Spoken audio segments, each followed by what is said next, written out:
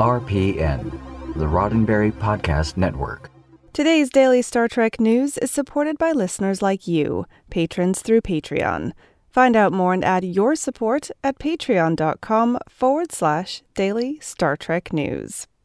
This show is also supported by an affiliate program with CBS All Access.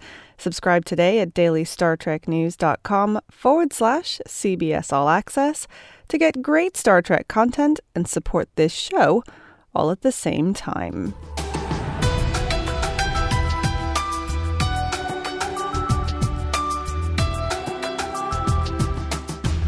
Hello and welcome to your daily Star Trek news from the Roddenberry Podcast Network.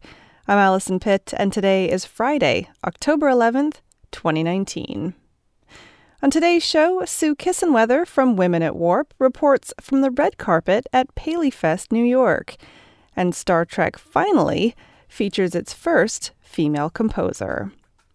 These stories, plus the answer to Tuesday's trivia question and your weekend podcast playlist, coming up next.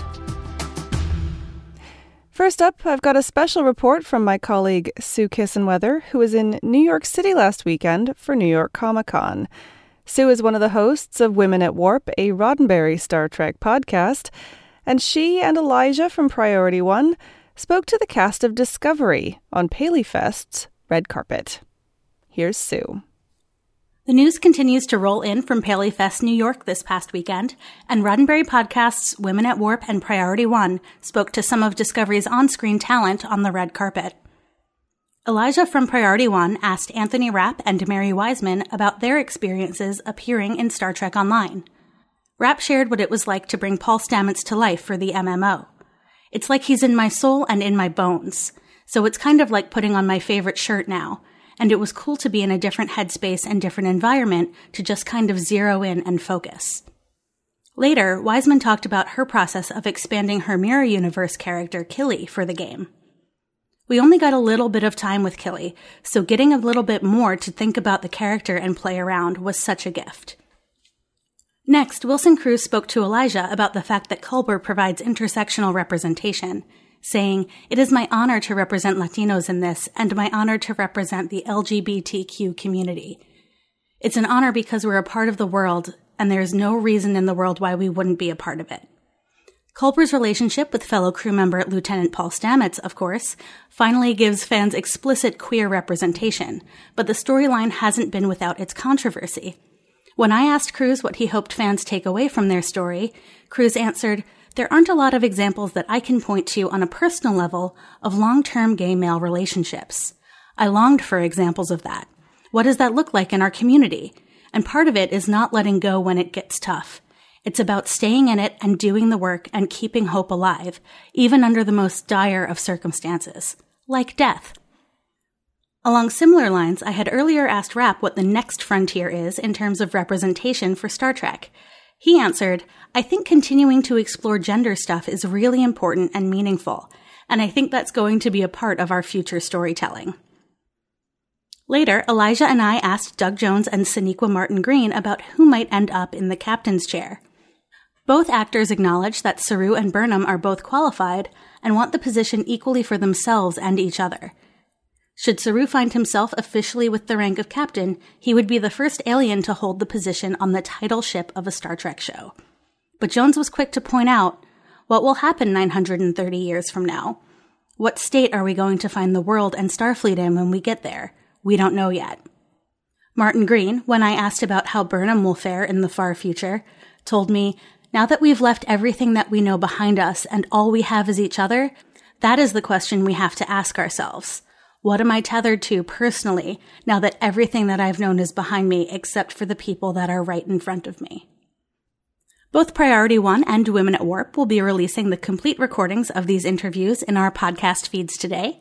So if you'd like to hear the full interviews, head on over to podcasts.roddenberry.com. Huge thanks to Sue Kissenweather from Women at Warp, a Roddenberry Star Trek podcast, for coming on the show. More news in your weekend podcast playlist in just a moment, but first, a word from me. If you're not already subscribed to CBS All Access, now's a great time to do it. With 2 new short treks out now, and another 1 or 2 a month until Star Trek Picard premieres in January, there's plenty of new Trek content to keep you going. Plus, CBS All Access is the home of all the series of Star Trek and other hit shows like Young Sheldon, NCIS, and The Late Show with Stephen Colbert. So if any of that sounds appealing, then please consider signing up and doing so through my website. Head to dailystartreknews.com/CBS All Access. When you sign up that way and keep your subscription going, CBS rewards me with an affiliate incentive. So you're getting great new Star Trek and helping me out at the same time. That's dailystartreknews.com/CBS All Access. And a big thanks to you for supporting this show. A big thanks to my patron Jonathan for this next story. Well, it seems the internet is going gaga for the tasty balls of fun in this week's Star Trek Short Treks episode, The Trouble with Edward. It turns out that last week's episode, Q&A, is the subject of a surprising accolade. Composer Nami Malumid is the first woman to ever score an episode of Star Trek. Malumid, a composer with over 130 films, television series, and theater productions to her name, gave at least some credit to Star Trek composer Michael Giacchino for making it happen. On her blog, Malumid wrote, "The short trek I scored this summer beamed up to CBS All Access. I'm forever grateful to composer Michael Giacchino, who made my dream come true." She continued, "Q&A is the first Star Trek episode ever scored by a female composer, and I'm so excited to boldly go where no woman has gone before. I'll keep you posted on a soundtrack release." Star Trek Short Trek's Q&A and the latest episode, The Trouble with Edward, are available to stream now on CBS All Access in the US and Crave in Canada. Now it's time to get you set up for the weekend with the latest podcasts from across the Roddenberry Podcast Network. First up, Mission Log. What do you get when you cross Garak's shop with an explosive device? What do you get when you cross a Flaxian assassin and a top-secret military operation?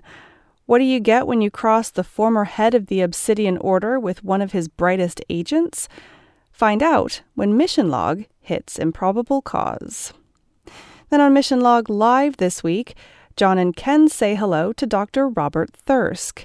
As an astronaut for the Canadian Space Agency, Dr. Thirsk broke their record for the most days spent in space. He shares some of his experiences, plus thoughts on space tourism, getting to Mars, and using Star Trek as a blueprint for life in space. Seriously, this man has been to space. Definitely worth listening to this edition of Mission Log Live. On the Trek Files, after all the ups and downs considering whether Star Trek will return as a movie or a TV show, Gene Roddenberry sends an update to loyal fans. There's thanks on his part to the fans keeping Trek in the public eye, alongside his optimism that Paramount is more dedicated than ever to bring Trek to the big screen after the success of Star Wars. On Shabam this week, it's episode 9. The bike ride to Vandenberg continues. The kids think about the past, and we find out what happened to the parents. Also, what does it take to get into a zombie state of mind? In this episode, you explore the zombie brain, or what's left of it. And what does all that mushy stuff in your skull have to do with seahorses and cauliflower? We'll totally find out on this week's episode of Shabam. Women at Warp has got a truly monumental interview. As I told you earlier in the week, the crew were joined by Kate Mulgrew, Captain Janeway herself, to discuss her experiences crafting 2 memoirs, look back on Star Trek Voyager after 25 years, examine how she approaches new and differing characters, and maybe even announce her next project. And finally, on Priority 1, the team are catching you up on the week's biggest news stories and the latest in Star Trek gaming, as well as that full set of interviews from PaleyFest New York's Red Carpet. Head over to podcasts.roddenberry.com for all these shows in one convenient place. And now the answer to this week's Trek trivia. On Tuesday, I asked you, Walter Koenig was famously the only original series main cast member not represented in the animated series. However, the animated series did give Koenig his first ever writing credit, but for which episode? The answer? The Infinite Vulcan. You know, the one with the really big Spock. For more Trek trivia, tune in next Tuesday. Well, that's it for today's Daily Star Trek News from the Roddenberry Podcast Network. For more great Star Trek podcasts, be sure to check out podcasts.roddenberry.com. This show is supported by people like you, patrons through Patreon. Find out more and add your support at patreon.com/Daily Star Trek News. This show is also supported by an affiliate program with CBS All Access. Subscribe today at dailystartreknews.com/CBS All Access. If you'd like to get in touch with me, just shoot me an email at info@dailystartreknews.com or find the show on Facebook, Twitter, and Instagram at Daily Trek News. I'm back on Monday with more of the Star Trek news you need to know. I'm Alison Pitt. Have a wonderful weekend and live long and prosper. Podcast.roddenberry.com, the Roddenberry Podcast Network.